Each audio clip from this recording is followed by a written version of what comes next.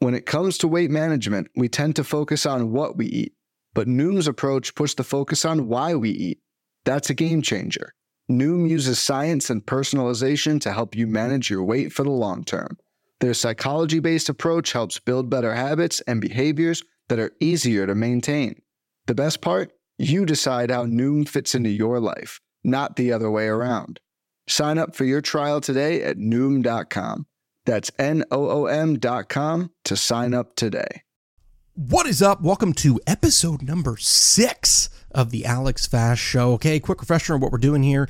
Every single MLB pitcher is in the big leagues for a reason. Maybe their arsenal possesses something unique. They have a distinct release point that allows them to succeed. What the show wants to do is find out what that reason is, or at least attempt to find out what that reason is, right? Every week I'm going to be doing an exhaustive dive on one pitcher. We're going to peel back the layers on what makes that pitcher tick. In the process, I'm going to be breaking down some high-level pitching concepts. Usually what I'm doing is I'm going over to Twitter and I'm doing a poll.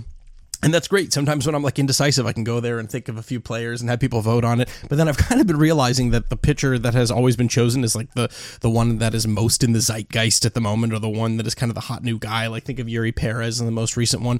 And I knew that if I went and did a poll, I think I did actually a couple of weeks ago, and made JP Sears an option, there just really didn't, it didn't really stand a chance. He didn't stand a chance. So I just made an executive decision. And I said, you know what? I want to break down JP Sears, and hopefully this podcast will give you a reason why. Also, in looking at how I'm going to be very transparent in looking at how these podcasts have been performing over the past couple of weeks. First and foremost, the fact that it has any listens blows my mind. Why would anyone even want to listen to me? But I've also noticed that some of the lesser known pitchers have actually performed better in terms of how this podcast is doing in terms of listens. So I said, you know what? Let's give it a shot. Let's do a guy who probably wouldn't get chosen in the poll, a guy that I'm interested in covering, and that is JP Sears. Obviously, thank you so much for tuning in. Feel free to reach out to me on Twitter at AlexFast8 if you have any feedback. For as long as Twitter remains, who knows, soon you might have to reach out to me on Thread or on Blue Sky or whatever other Twitter alternative is going to pop up in the next couple of weeks or days or hours or months. That feedback is crucial to me. The last thing that I always say at the beginning of each episode is I am learning. This is a podcast that we can all learn together. There are going to be certain things that I say that hopefully are right, but if there are things that you want to have a conversation about, again, reach out to me. The whole point is that we can all get together and learn about pitching together. So, like I said, today we are breaking down JP Sears. So he's a 27. Who was JP Sears? Right? Let's take a breath. Who is JP Sears? He's a 27-year-old left-handed pitcher, right? Who was a prospect who came up with the Yankee system, where he actually hit his stride in AAA. Right? In 2021, he put up a 2.87 ERA over 53 1/3 innings. The next year, he followed that up with a 1.67 ERA on 43 innings. K rates were relatively high for him, especially with what we've seen so far, right? 32% K rate, really impeccable whip in the minors. He makes a few starts with the Yankees, and he does relatively well. Most of the time, he kind of comes out of the pen, and then he gets traded, I believe, as a part of the Frankie Montas trade, and he's got a rough couple of starts in Oakland, right? The season, however, this season, there have been some improvements, right? He's brought his ERA down to 4.09, which obviously isn't sparkling, but this isn't a fantasy podcast. We're just talking about the facts here. It's a half a run improved from the about 4.7 ERA he had in his original 48 innings pitch stint with the A's. The FIP is still relatively ugly at 4.91 with a slightly more encouraging 4.35 SIERA. Sears has made strides with his whip. It's down to 105, which is very good. We've seen the K rate and the swinging strike rate jump up considerably from what we saw last year. Last year, I think the K rate was around 17%. This year, 23% K rate. Still a far cry from the 30% K rates we saw in the minors. Excuse me. It's an improvement from the sub 20% that we saw last year, right? Definitely an improvement, a step forward. The swinging strike rate, however, more in line with some of the AAA numbers that we saw. While his command isn't necessarily George Kirby levels, he's got a 5.2% walk rate, and that's well below the around 9% league average for walk rate. Sears also has a 243 BABIP and a 76% left on base rate. He's giving up a career high 57% fly ball rate, and that's a career high across all levels, as the sample size in the bigs is only about 170 innings pitched, right? So to summate so far, right, this year we've seen strides from Sear in K rate, in swinging strike rate, and whip, with notable improvements in performance overall. How did he do that? Well, for that, we're going to need to take a deeper dive into the arsenal itself. And before we do that, I actually want to do a quick high-level version of just who he is as a pitcher, right, before we get into the nitty-gritty. So we kind of already did that, but I guess we're gonna go a level deeper into the parfait. Peel back the onion a little bit more. Just stick with all the Shrek references. Let's start by looking at who he is. Right. So he's got a 4-pitch mix. He's got a 4-seamer, a sweeper, a changeup, and a slider. Now we're gonna get into this in a little bit, but some sites are just gonna say 4-seam slider changeup. Some are gonna say 4-seam sweeper changeup. I'm 99% certain it's a 4-seam sweeper slider and changeup. Overall, he goes to the 4-seamer about half the time, 52%. The sweeper about 26%, and the changeup about 13%. And then the other slider, not a lot. It's a bit under 10%. It's not, maybe it's kind of a show me. I don't think so. He's thrown about 137 of them, 10%, like I said. He does indeed throw a sweeper and a slider, a bit different from the sort of curveball that he threw last year, and we're going to dive into that in a little bit. To left-handed hitters, Sears is largely 4-seam based over 60% of the time, with a sweeper about 30% of the time, right? So left-handed hitters, mostly 4-seam sweeper, small smattering of changeups and sliders. To right-handed hitters, still very 4-seam dominant again, goes to the pitch about 50% of the time. The second pitch, still the sweeper, 25%, but he mixes in the changeup a bit more, about 18% of the time. No sliders, I believe, or maybe it's just few sliders, excuse me. Either way, mostly a 4-seam sweeper kind of lefty. In terms of splits performance, he does slightly better against right-handed hitters, which is interesting, returning a 301 WOBA, better than league average. Lefties actually give him more of a problem, which is, again, interesting with that kind of sweeper that he has. He actually performs below league average when it comes to WOBA against left-handed hitters. We haven't really broken this down with other pitchers so much, but there's a really important thing to note when it comes to JP Sears, and that's his release point. No other left-handed starter has a release point similar to JP Sears. It's fully an outlier. He seems to have made a bit of a shift from a 3/4 guy to more of a pure sidearm kind of guy. He's not a submariner, right? He's not like a knuckle scraper like Rogers out in San Francisco. I'm just going to say Rogers because I never remember of the Twins. I think it's Taylor. I don't know. I don't remember. You know who I'm talking about. He's not full like sidearm like a Darren O'Day or anything like that. He still is a little bit 3/4-y, but below where 3/4 is. Even last year, JP Sears was a bit of an outlier, but this year he actually became even more of an outlier, shifting even closer to pure sidearm. If you're looking at a scatter plot of release points, right, where the x-axis is horizontal release point and the y-axis is vertical release point, you'll see the largest clump about 6 feet vertically and about 1.5 to 2 feet horizontally for left-handed pitchers, right? Those are the pitchers that don't necessarily have unique release points because there's a lot around them. For context, Nick Lodolo has a horizontal release point of over 3.5 feet, which means his release point is closer to first base for a left-handed pitcher, right? Imagine that there's this kind of, vertical line down the middle of the mound, and then the further away you get from that as a left-handed pitcher, the larger the horizontal release point is going to be. So 3.5 feet for Nick Lodolo, closer to first base. Nick Lodolo actually has the highest horizontal release point among lefty starters. Framber Valdez has a horizontal release point of less than a foot, which just means that the release point is relatively closer to third base more than first base. JP Sears has a horizontal release point that's close to 1.5 feet, which in a vacuum is not unique. Plenty of guys do that. But he also has a vertical release point of 4.82 feet, which is the second lowest of any starter in baseball behind Alex Wood, right? So he's not getting over on top of the pitch, right? Like a Felix Bautista or a Justin Verlander. He's getting down. It's very down, which makes sense with that kind of sidearm, right? When you combine the horizontal and vertical release point, you get one that is, again, incredibly unique among lefty starters. When you include relievers, it's also still relatively unique, though guys like Garrett Clevenger and Colton Ingram, those household names are close. We also see quite a bit of arm angle variation in his pitch type selection. He's not a Jacob deGrom, who is, where every single thing is coming from the same place, right? And there isn't even kind of like a standard level of deviation. It's pretty distinct. Not enough that I think a hitter would necessarily pick up on it. And then again, that also is a conversation that is not definitive per my understanding, right? You can have a good amount of differentiation and the hitter might still not be able to pick up on it. Anyway, the 4-seamer for Sears starts as the highest of the pitches. Then the sweeper gets thrown a little bit lower, and the changeup being thrown the lowest of all, which kind of makes sense, and we'll get into that. I doubt there's enough disparity, like I said, for pitchers or hitters to pick up on that over the course of a game. If they were able to pick on that over the course of the game, you'd think you see more of a drastic time through the order split for Sears, and you don't. He actually gets better as the game progresses. 338 WOBA first time through, followed by 306, and then a 244 WOBA third time through the order. I'm going to be fully honest, though. I don't really love noting third time through the order WOBA, because more often than not, in my opinion, if you're fully seeing the third time through the order, it's maybe because you're doing well. Like, for example, who's more likely to get to the fourth time through the order? A guy with 2 walks, 4 strikeouts, and 5 earned runs in a start? Or a guy with 1 walk, 5 strikeouts, and 2 earned runs, right? It's likely the guy with fewer earned runs and fewer free passes. Man, I butchered that, right? You understand the point that I'm trying to make. I think if you're doing well, you're more than likely not going to get pulled as you're in the middle of the third time through the order, right? Maybe it's an incorrect assumption, but it's my assumption.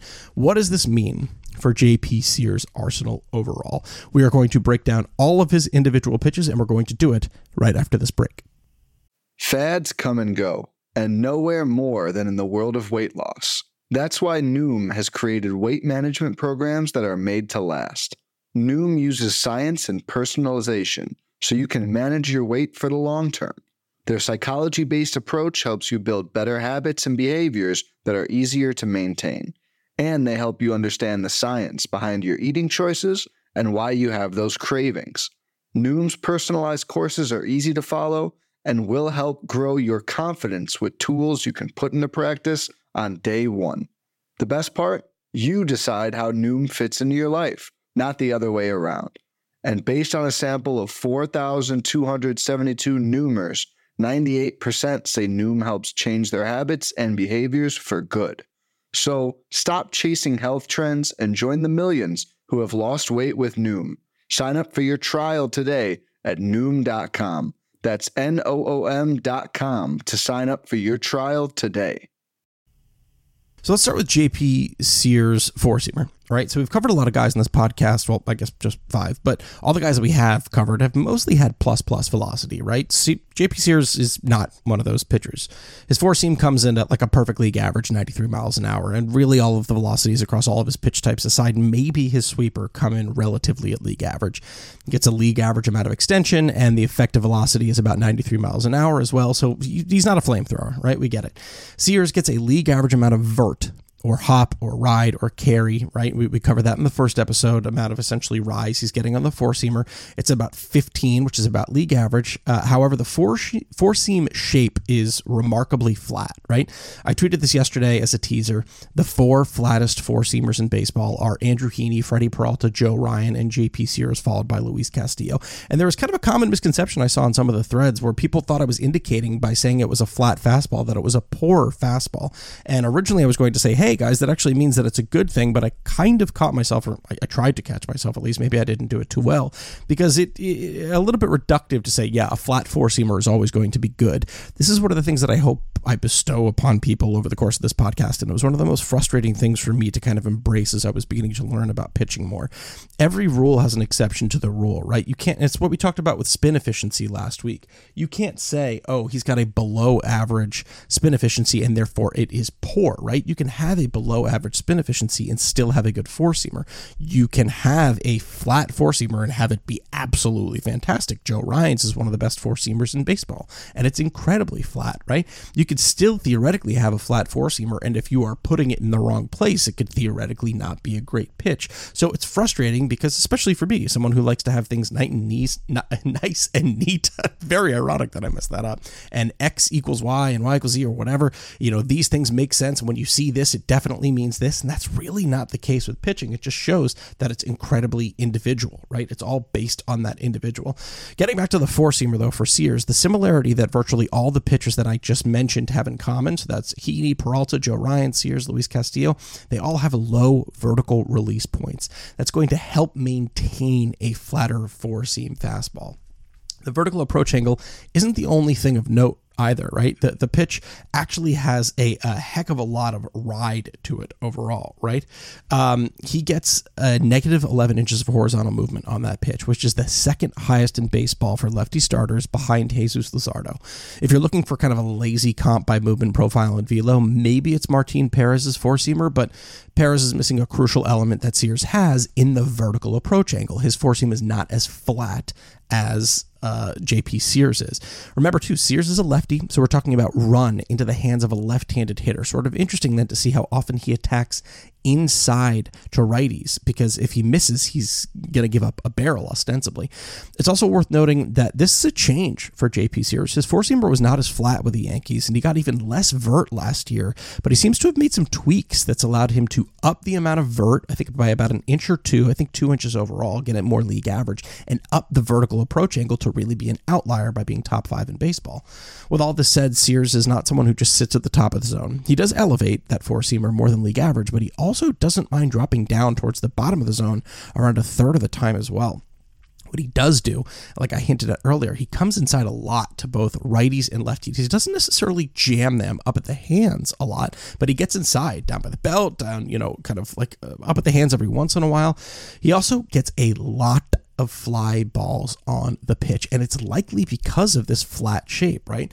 The fly ball rate has jumped from about 15% to, I think it was like 32%, which is in the 80th percentile. I think it was 52% overall. With that, the under percentage, which is the amount of fly balls with extreme high launch angles, it's a good thing, right? You don't, it's the launch angle is high enough that it's likely going to be a pop-up, and the infield fly ball rate, both of those, so under rate and infield fly ball rate, have both risen.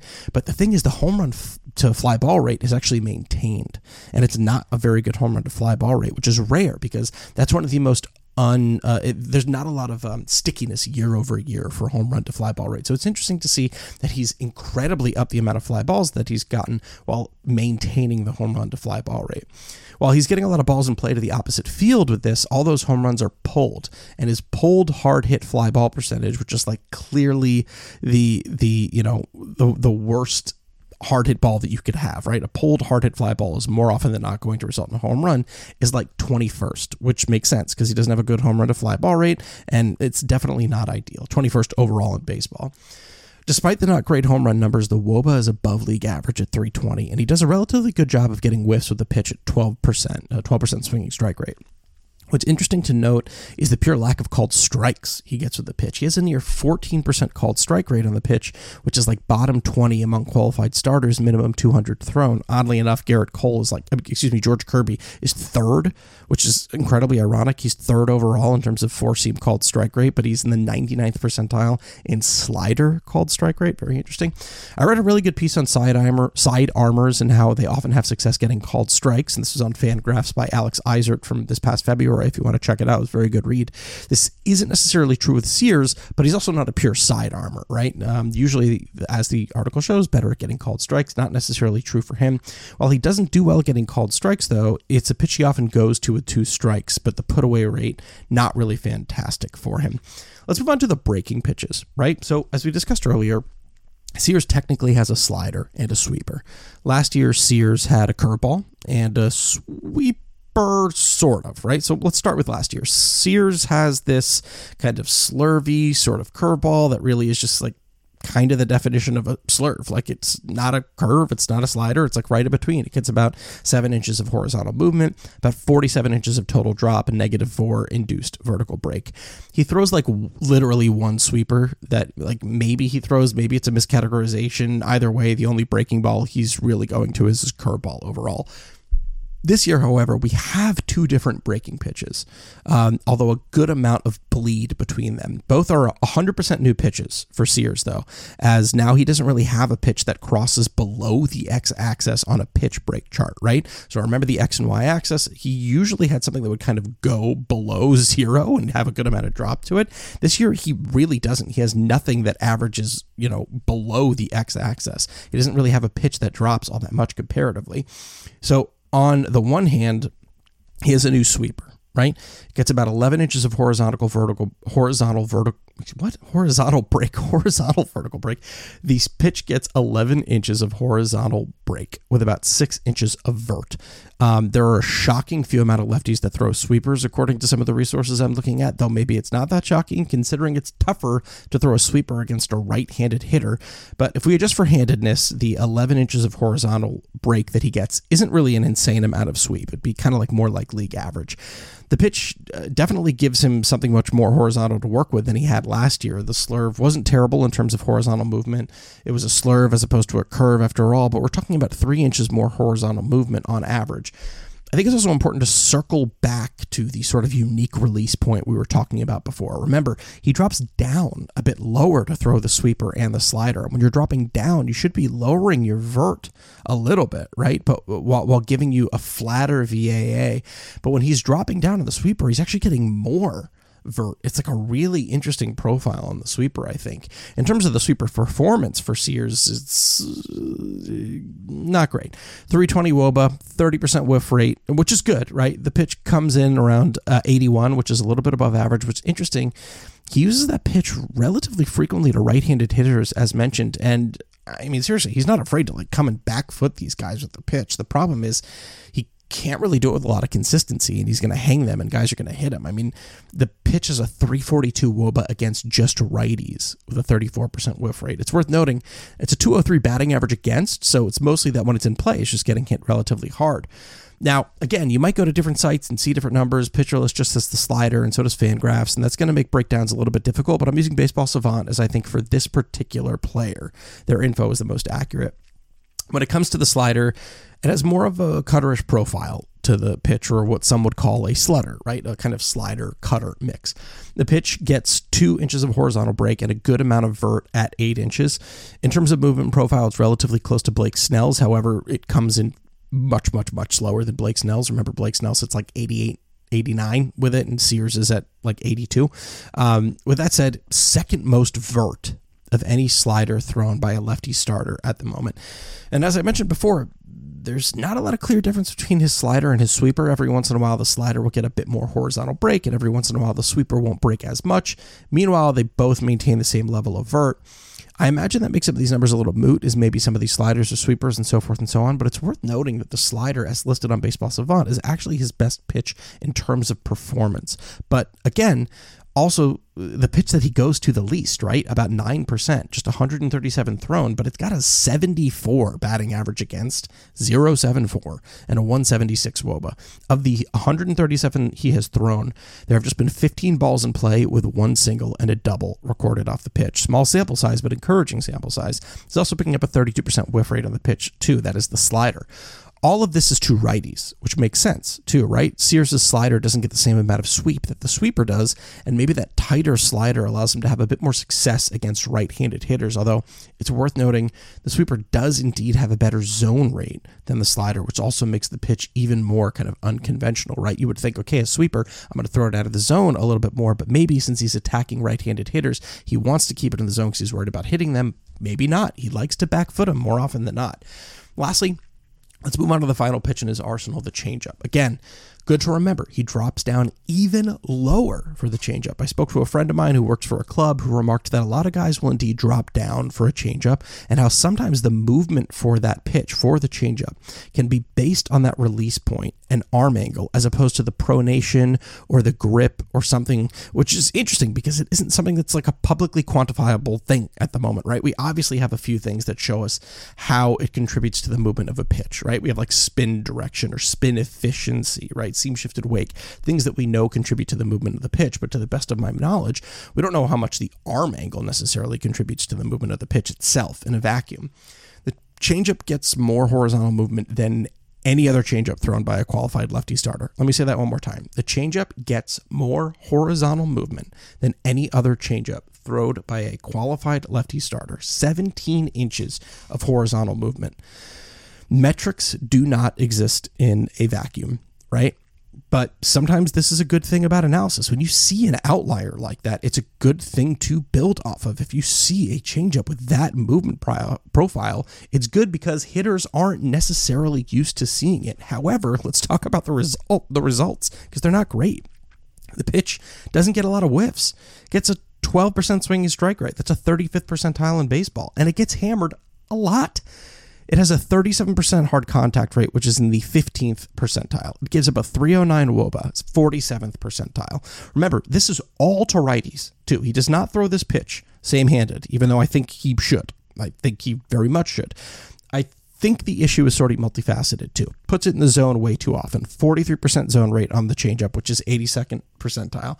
And while he gets a relatively good amount of called strikes on the pitch, the zone contact rate, so how much contact he gives up to changeups in the zone, is 89%, 26th percentile. Way too much contact. And when he can get it out of the zone, he can get a good amount of whiffs, but he just really hasn't shown a remarkable ability to do so.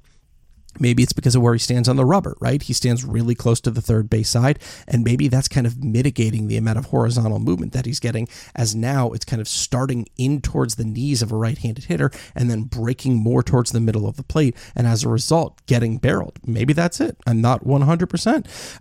I think there are movement profiles there that indicate that this could be a better pitch than it is, but at the moment, it's just missing middle way too much, and guys are punishing him as a result. Okay, so overall, what do we learn about JP Sears in this podcast? JP Sears is different from the pitchers we've broken down so far in that he does not have elite velocity. What he does have is one of the flatter fastballs in baseball, one that also gets a unique amount of ride on it, which he loves to come inside both right-handed and left-handed hitters with.